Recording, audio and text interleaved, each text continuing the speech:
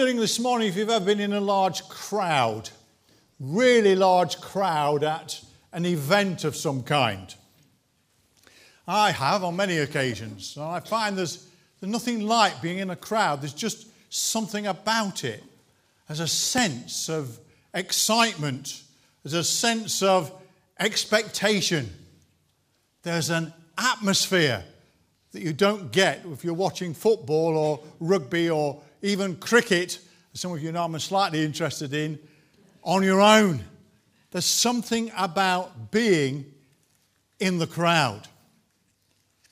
And in Matthew 21, 1-11, we read about a large crowd, a crowd that is excited, a crowd that is full of expectation. So let's read these verses together. Matthew 21, verses 1-11. And the heading in the Bible is, Jesus comes to Jerusalem as King. As they approached Jerusalem and came to Bethphage on the Mount of Olives, Jesus sent 2 disciples, saying to them, "Go to the village ahead of you, and at once you will find a donkey tied there with her colt by her. Untie them and bring them to me. And if anyone says anything to you, say that the Lord needs them, and he will send them right away." This took place to fulfill what was spoken through the prophet. "Say to daughter Zion, see, your king comes to you, gentle and riding on a donkey, and on a colt, the foal of a donkey." The disciples went and did as Jesus had instructed them. They brought the donkey and the colt, and they placed their cloaks on them for Jesus to sit on. A very large crowd spread their cloaks on the road, while others cut branches from the trees and spread them on the road. And the crowds that went ahead of him and those that followed shouted, "Hosanna to the Son of David! Blessed is he who comes in the name of the Lord! Hosanna in the highest heaven!" When Jesus entered Jerusalem, the whole city was stirred and asked, "Who is this?" The crowds answered, "This is Jesus, the prophet from Nazareth in Galilee." They'd followed Jesus around Palestine for 3 years. They'd heard the wonderful things that he said. They'd seen the amazing things that he did. And now, at last, this Jesus was coming for the first time to the capital, coming into Jerusalem. They were excited because they had many reasons to believe that this person was the Messiah who the prophets had spoken about, the Messiah that the Jews had been expecting for centuries would come and set up God's kingdom. And here he was, coming in to Jerusalem. Is it any wonder they were excited? Is it any wonder they were full of expectancy? Is it any wonder there was an atmosphere like never before on the road into Jerusalem?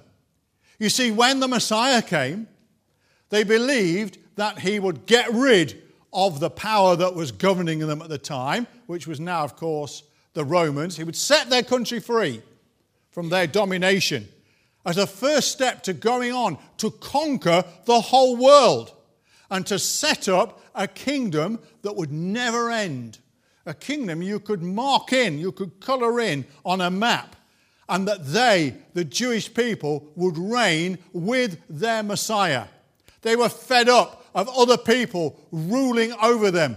If it wasn't the Assyrians, it was the Syrians, and then it was the Babylonians, and then it's the Greeks, and now it's the Romans, and we're fed up to the back teeth with it. It's time we were liberated. It was time that we were the rulers of the world for a change. And boy, is it going to happen now. Here's the Messiah. He's coming into Jerusalem. This is it, folks. This is the moment we've been waiting for centuries. And we're here to see it. We are privileged to see it. We're going to see amazing things happen now.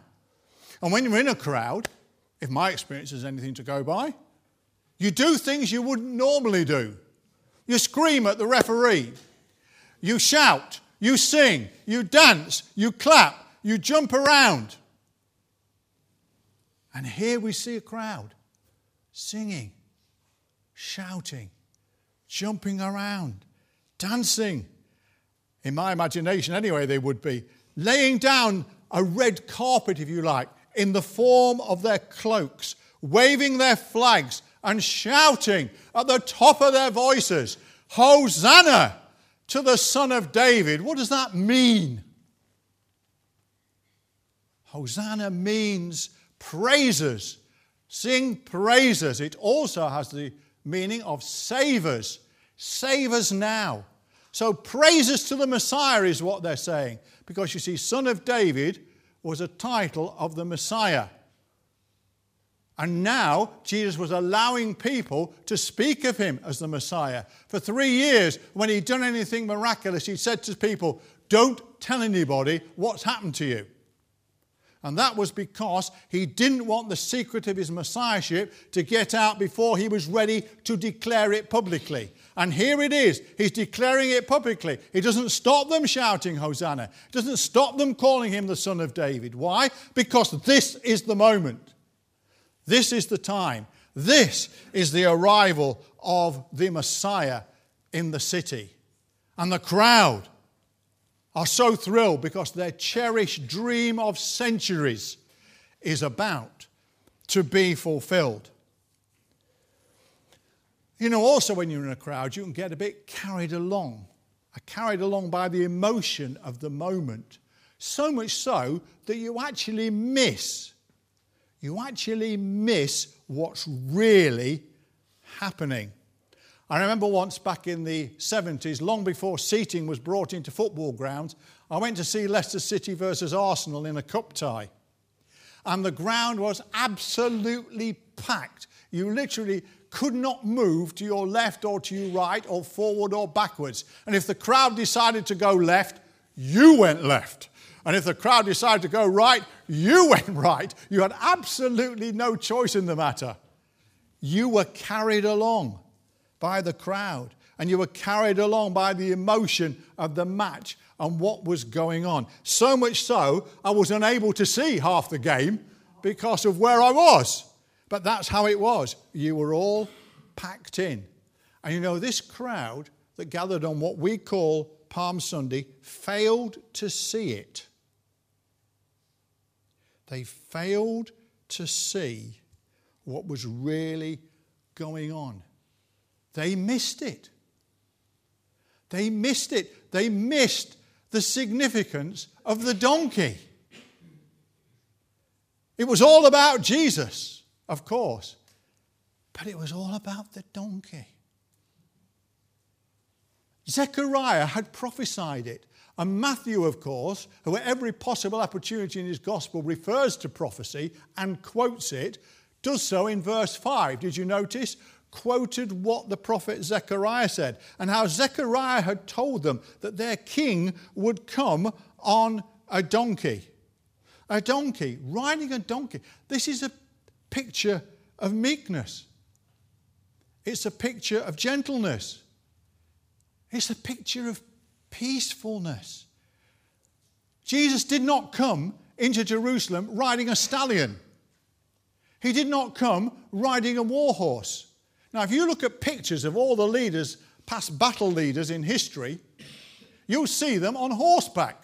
Alexander the Great, Napoleon, choose who you will, on horseback. Because up on the horse there, it says, look at me. I'm the one in control. I have the power. You follow me. That's the message of the horse. Can you imagine Alexander the Great or Napoleon riding into battle on a donkey? Charge! Yeah.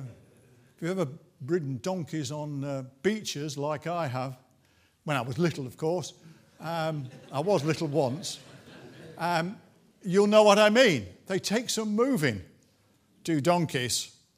But you see, This was the symbolism of it all. This was the significance of it all, and they missed it. They were so carried along by the emotion of the moment that they missed it. You see, the significance of it was this. Jesus is showing that the kingdom of God is not going to be set up by people responding to the power of his armies, but rather by responding to the power of his love. That the kingdom of God won't be brought in through violence and revolution as they expected it to be, but through his sacrificial death on the cross. And as far as they are concerned, messiahs don't die. And if you look at this account in Luke chapter 19, particularly verses 41 to 44, it tells us there that on his journey into Jerusalem, Jesus stops. Jesus stops. Why does he stop? He stops and weeps over Jerusalem. Floods of tears at this triumphant moment of welcome. Floods of tears. Why? He's weeping over the city and weeping over the nation, which it is symbolic of, because they refuse to accept his way.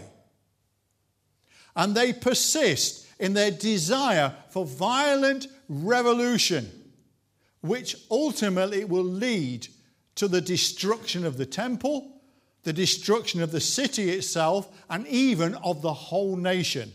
And that will happen in AD 70. That's why Jesus weeps over Jerusalem. They refuse to accept my way. They refuse to accept God's way. They want it their way. But you know what fires my soul? When I ponder the events of Palm Sunday onwards, it's this. What fires my soul is the meekness. The meekness of our wonderful Lord and Saviour, Jesus Christ. He is the King of power and glory, and yet he is characterized by meekness. Now, the Greek word for meekness is praiotes, and that can also be translated humble. Humble. Because you see, meekness is humility in action. And throughout his ministry, we see the meekness of Jesus. Jesus even speaks of himself as being, I quote from Matthew 11:29, meek and lowly in heart. Just how Jesus describes himself, meek and lowly in heart. And we see this meekness of our Lord Jesus writ large during Passion Week, during Holy Week, beginning here on the road in to Jerusalem, where he's carried by a donkey, which ultimately led him out of Jerusalem on the road to Calvary, carrying a cross. Now you see, what Jesus does and doesn't do when he finally arrives in the city is very significant. And we need to grasp it. He doesn't respond to their hosannas, their calls for salvation, by going to the Roman fortress and making a stirring speech to fight and to set their country free. That's what they expected. That's what they wanted. That was their heart's desire. It didn't happen. What does he do? Where does he go? He doesn't go to the Roman fortress. He goes to the temple. He goes to the temple. And in so doing, he's saying, this is my focus. This is where my focus is, not on overthrowing the Romans. Now, incidentally, and if I got time, I could unpack this for you a bit more, but I haven't. But the Messiah was expected to appear at the temple, and he was expected to do spectacular things. Think back with me just for a moment to the temptation, right at the start, before Jesus started his ministry. Remember the 3 temptations? One of them was to do with the temple. Do you remember it? Go and stand on the top of the temple and throw yourself down. Do something spectacular to prove to the people you're the Messiah. Of course, Jesus rejects it because that was the worldly way, the Jewish way of thinking about the Messiah and what he was going to do. But it was a temptation because that's what the people wanted. But Jesus rejects it. He knows where his path leads. His path leads to the cross. And then we see this meekness displayed when he arrives at the temple. If you look at verses 12 and 13, you see what he does there. He overthrows all the tables of the money changers and he drives the people out. There was utter confusion and chaos in the court of the Gentiles. And you might be saying to me, now come on, Ray, how can him doing that, throwing out the people and wrecking the place, be described as meekness? What we see here is meekness, that meekness is not weakness. Meekness is not weakness. It's strength. Meekness is quite the opposite to what people think. It's strength. Now, Jesus' righteous but controlled anger was aroused at what the temple had become and what was happening there. You see, it was a complete racket, what was going on in the temple. It was supposed to be what Jesus described as a house of prayer. That's what it's supposed to be, a house of prayer for all nations. And he says, you've turned it into a den of thieves, a robber's cave, whatever version of the Bible you happen to have in front of you. And they'd done it in this way. When you went to sacrifice, you had to have an animal that was pure and spotless without blemish. So over on one side, you've got the people with the animals and a sign up, if you like, saying, guaranteed, without spot or blemish.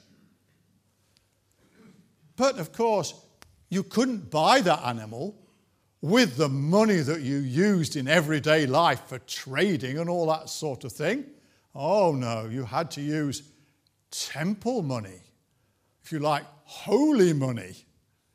And so you had to exchange them. We had to queue up at the little bureau de change, and you had to wait there, and you had to exchange your shekels or whatever they were, your denarii or whatever you had got in your pocket. You had to exchange it for temple money. And guess what they did with the rate of exchange? Oh, yes. It was a complete racket. First of all, you had to be absolutely swindled on the rate of exchange, and then you had to buy these spotless animals, so guaranteed. So the worshippers were exploited. And Jesus is so angry when he sees this. My house is supposed to be a house. Welcome is supposed to be where the nations can come and find God. And what have you turned it into? You've turned it into a commercial racket. Over went the tables. Animals flying around everywhere. You picture the scene. But what happened when Jesus had left the temple? Do you ever wonder that? And my guess is they put it all back and they carried on as if he'd never been there. So we might think, what was the point of it then? What was the point of this display of meekness? Well, it was to get across 2 important messages. Simply put, some of you will think simplistically put, but the alternative is a 1-hour Bible study, and I didn't think that was quite appropriate for this morning. Simply put, first of all this, that the system of offering sacrifices for forgiveness was coming to an end. Over it goes, out with it. And secondly, that the temple itself, which represented the Jewish nation, was doomed. It was doomed to destruction, destroying things, overturning the tables. That's what's going to happen. It's doomed to destruction because it's failed. It's failed to bring God's light to the world. It's failed to accept the way of God, Jesus' way of bringing in the kingdom.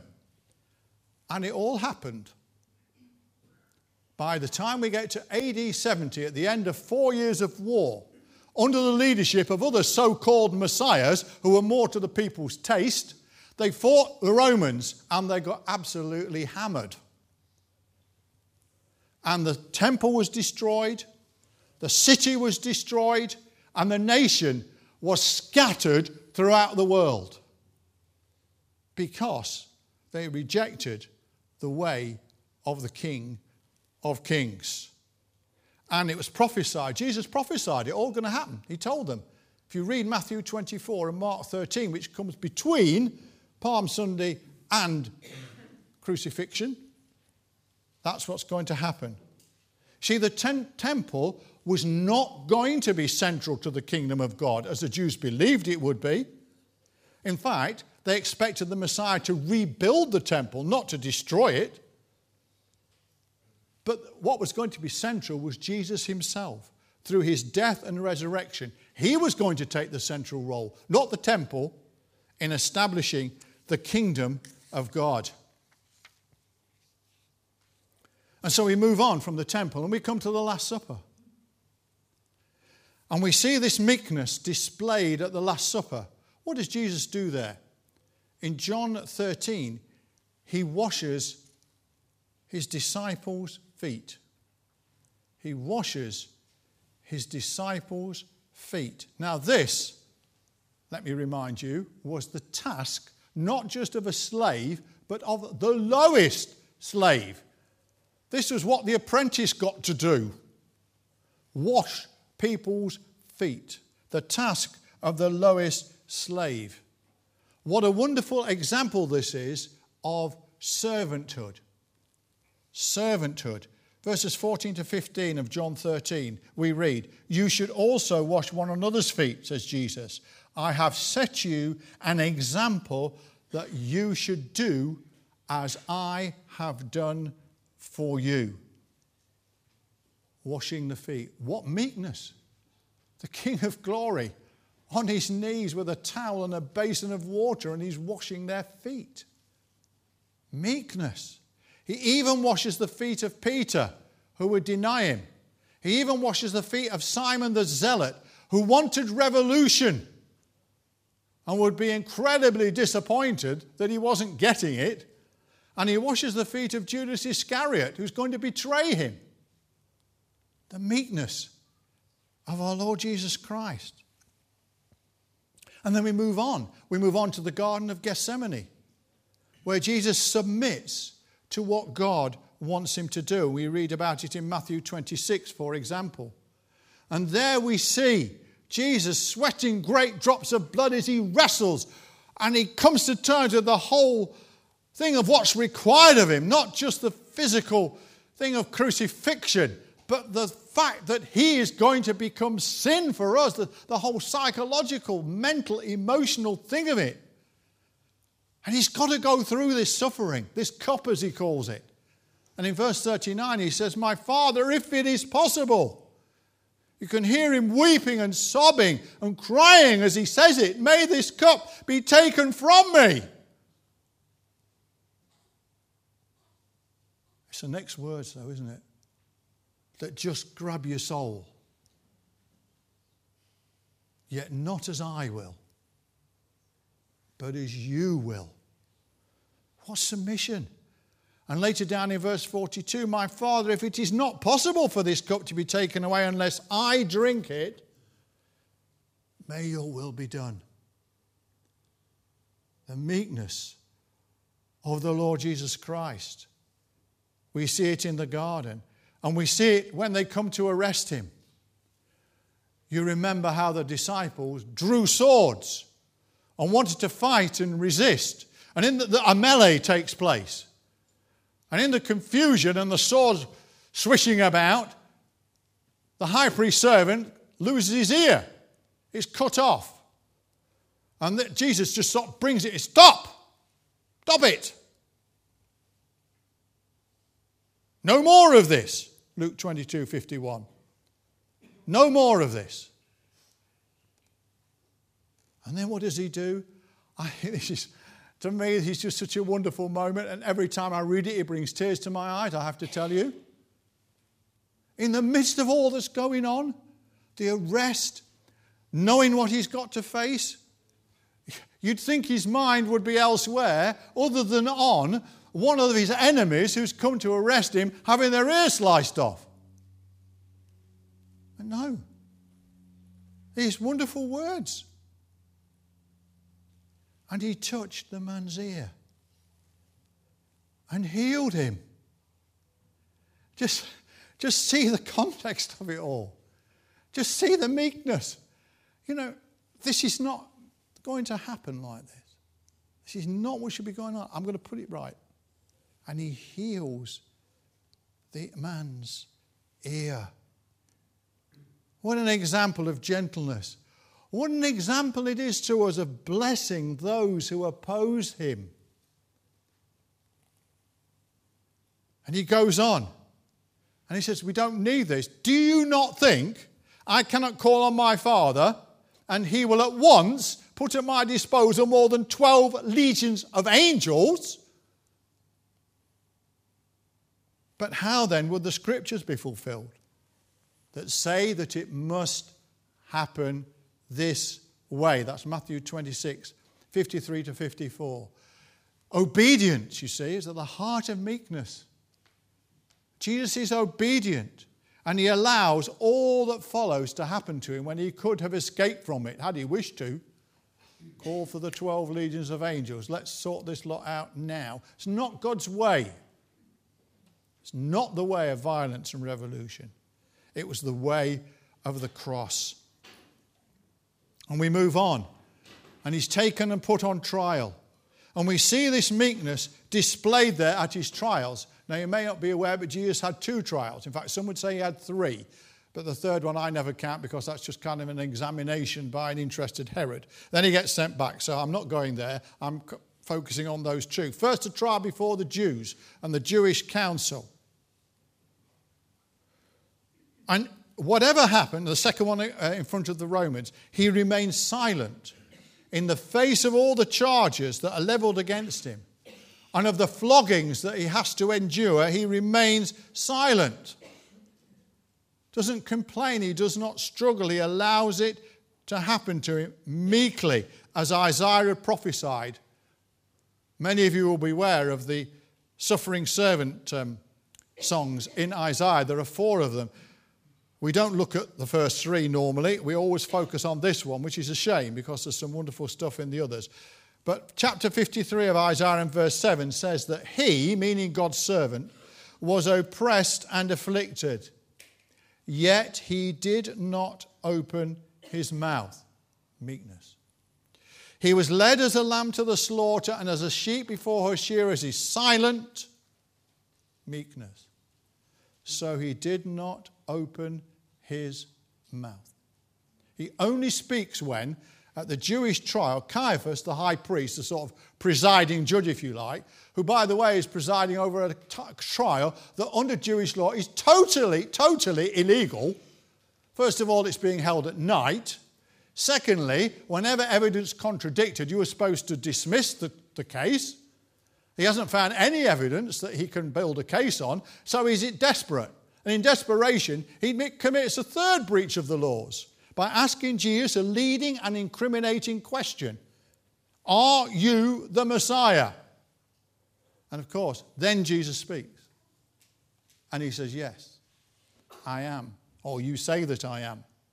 And this means that they can find him guilty of blasphemy, which under Jewish law not under Roman law, but under Jewish law, is punishable by death.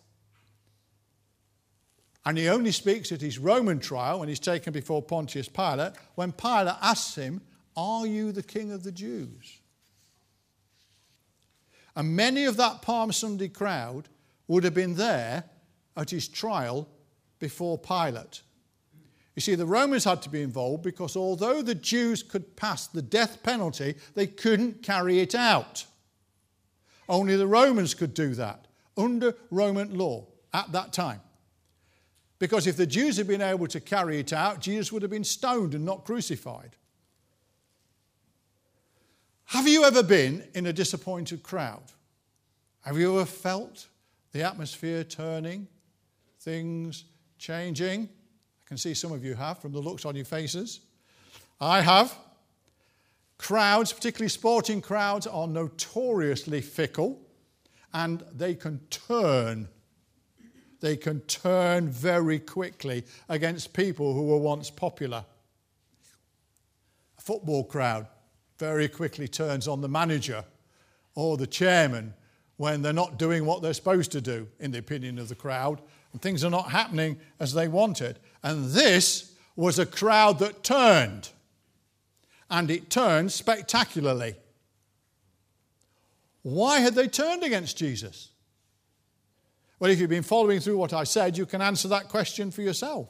Simply because he didn't do what they expected him to do. Because, you see, they thought meekness was weakness. Couldn't possibly be the Messiah. Messiahs don't let this sort of thing happen to them. Messiahs don't walk this way. So 5 days later, the same crowd who welcomed him as their king, their Messiah, were baying for his blood. And Hosanna had turned.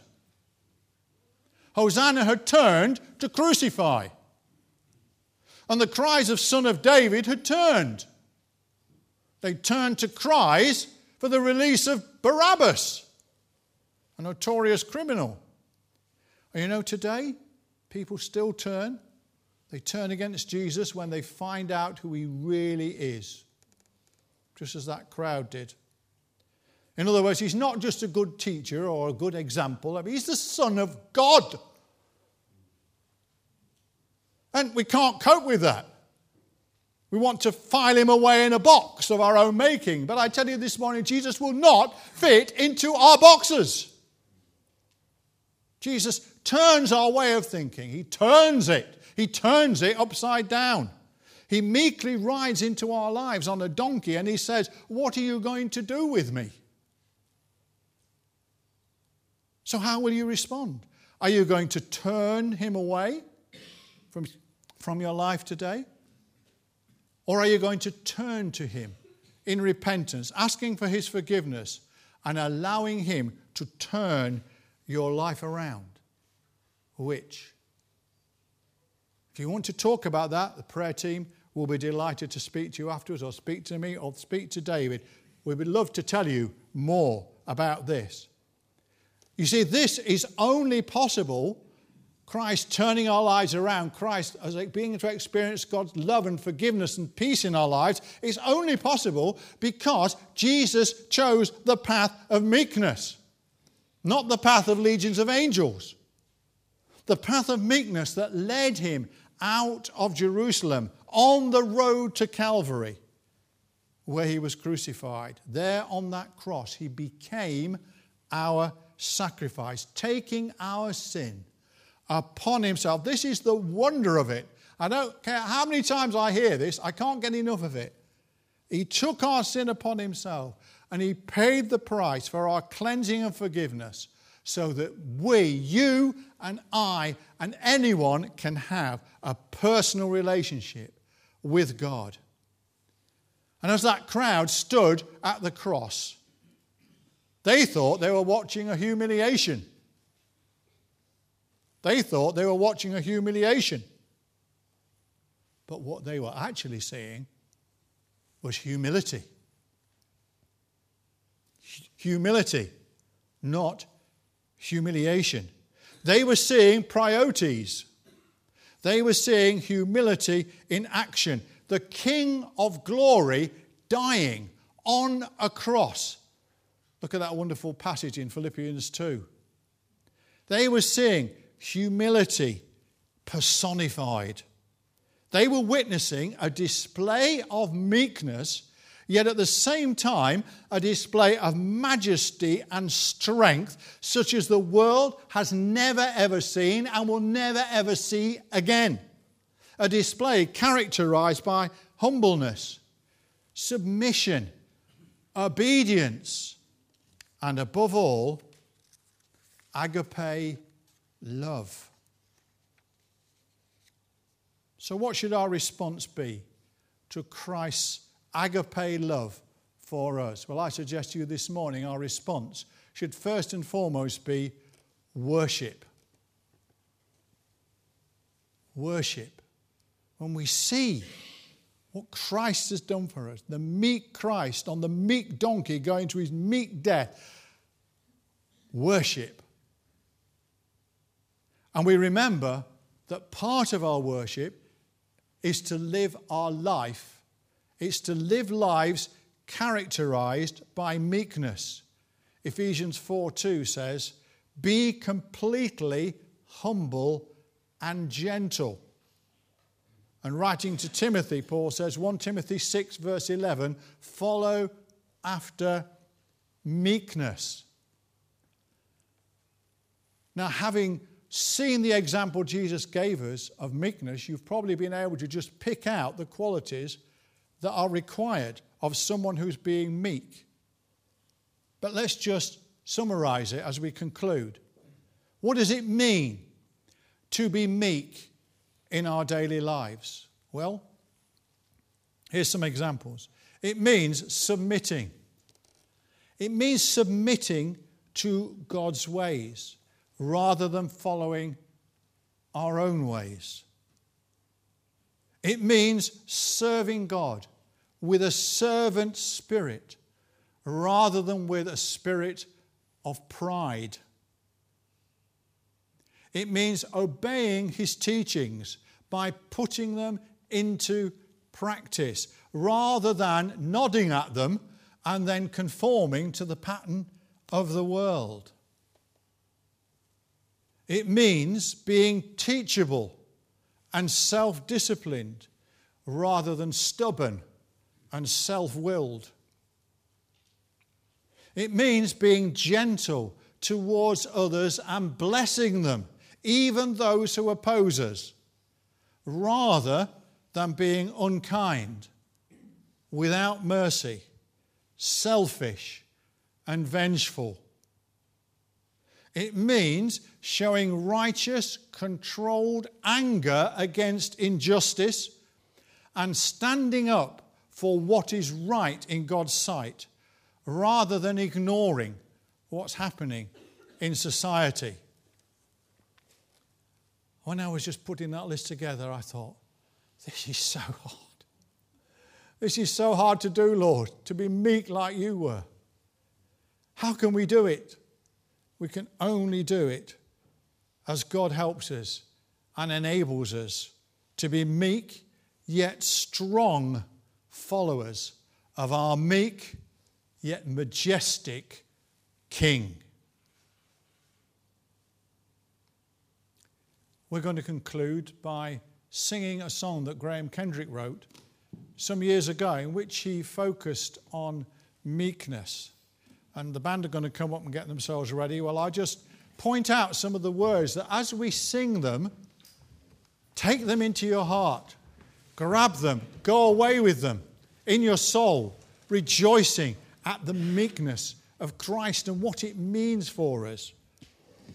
Meekness and majesty, manhood and deity.